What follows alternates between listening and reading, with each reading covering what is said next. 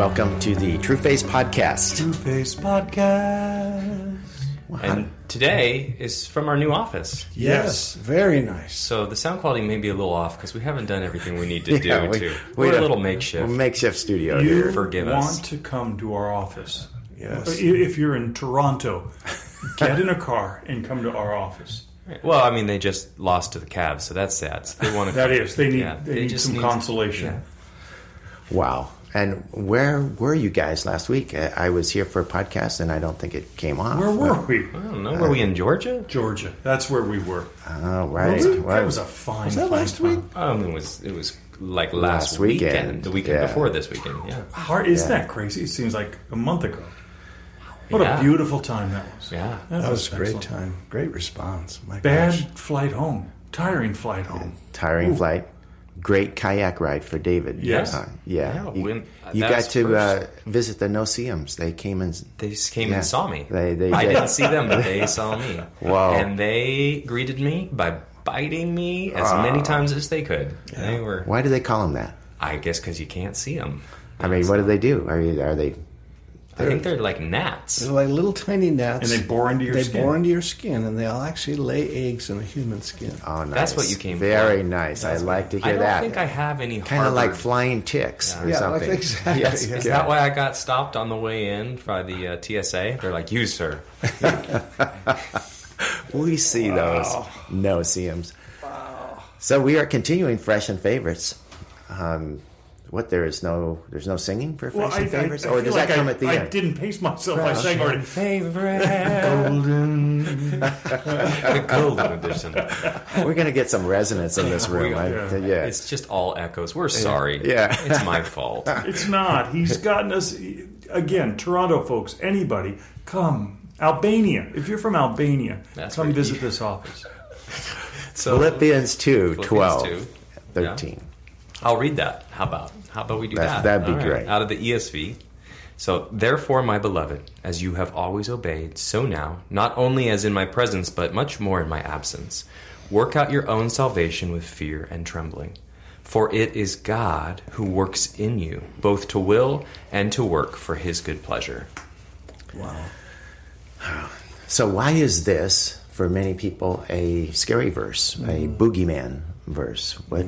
Work out your salvation with fear and trembling. It's because of the readers. I get it. Okay, so what is this?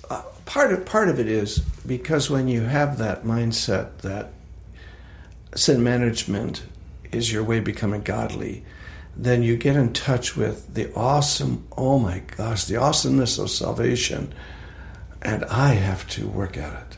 And so their mindset is, I am in fear and trembling because the responsibility is more than I can handle. And that's where their mindset is. Who can live that way? Nobody. Doesn't the cognitive dissonance just shut you down and put you on the wayside? It does. You live a discouraged life in hope that the gospel works as long as you do your part. Ooh. I was there. I know this. Now, they just finished these verses in Philippians 2, and they've seen that Jesus has been working out their salvation Exactly. to the point of death. And now what are they discovering? Oh, shoot, I've got to work really hard now to finish what apparently was already finished. Why do we think like that? Paul does an interesting thing. He addresses them as obedient ones. I think they lose track of that dynamic. If I'm an obedient one, it's because I'm a trusting one. And he says, those of you who are the obedient ones, he says, you have always obeyed. Oh, well, wait, then there's got to be something unique about me. If I'm able to obey, we've gone through this many times, if I'm able to obey, then trust is my reality. And if trust is my reality, then effort cannot be my answer. But it becomes their answer because that phrase is what bothers them. And as you said earlier today, Bruce, just that verse 13 is a reminder to the obedient ones how it all works. This is how it all works. What does it say? It says, for it is God who works in you. both to will and to do for his good pleasure. In other words, his purposes in you are designed by him. And if you are the obedient ones, you're the trusting of God ones. Therefore, working out your own salvation has got to be something different than an effort on my part to become godly. It just has to be. So I'm wondering if what he's saying here is be in awe of the salvation that you have. Be in awe of it every day, because it's pretty awesome. Well, be in awe because there's someone who is so powerful that he can both will and work for his good pleasure to make you into who he wants you to. In you. You be never free of being stunned by that. That's it. And as we say sometimes, the one that you fear the most is the one you will trust. And that fear is a fear of the dignity and the awesomeness of what Christ has accomplished in the first verses of Philippians 2. It's almost like a parallel verse to Ephesians 4 when it talks about, so live a life that's worthy of what you see Jesus has already accomplished. That's good. That's really good. Yeah. It's interesting. I always take it to worship that why would I worship if I'm able to do it? Yeah. But this fear and trembling is that sense that sometimes we have in worship, where this awesome sense of you are powerful and beautiful beyond my wildest dreams. I can't conceive of anything I can do that is like you in that way, and you are in me. Oh God, I cry out in delight and worship and awe, and I want to live this life. Yes.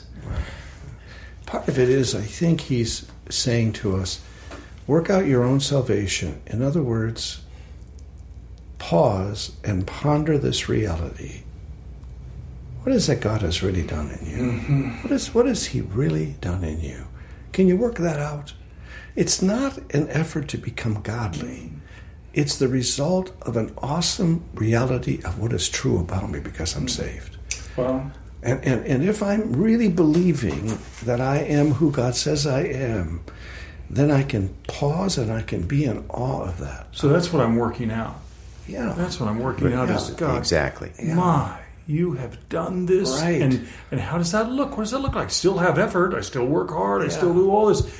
But you're the one who's willing to do. Exactly. That's what I think he's saying when he says work it out. It's not like work on it to become something. Figure this out. No, Isn't this just amazing? Can you work that out? If you could pause in the middle of what you believe and just go, oh God, really? You did this? That's good.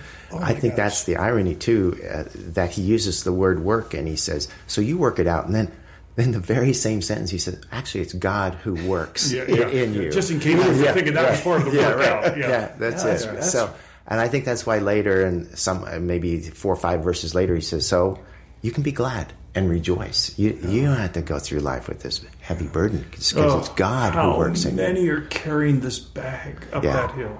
Yeah. How many? Because you need it. In other words, a verse like this is something you need to justify your effort of becoming godly. Yeah.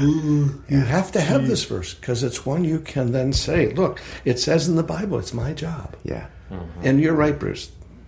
It's my job. Wait, in the context of God working, what's my job? So the thing that strikes me about all this is he says, therefore, my beloved, but you can never believe you're beloved unless you are doing what you're supposed to be doing, which again is how we're reading this verse wrong. If he's saying you are my beloved already, and then it's, oh, well, but you only get to keep that if. So Maybe beloved. Yeah, and so it's just this second of it's not only like do I do or does he do it, but who am I already, and what do I get to experience? And I'm just, man, I wouldn't have picked up on that 2 years ago, but that's just as important. I am already beloved. That's right. Yeah. No conditional belovedness. I hadn't thought about that, David. That's a great insight because that's who they are to Paul. Yes. Paul said, I know who you are. I know who you are. You're the beloved You ones. are the beloved ones. Wow. And the beloved ones are those who obey. Why? Because they trust God.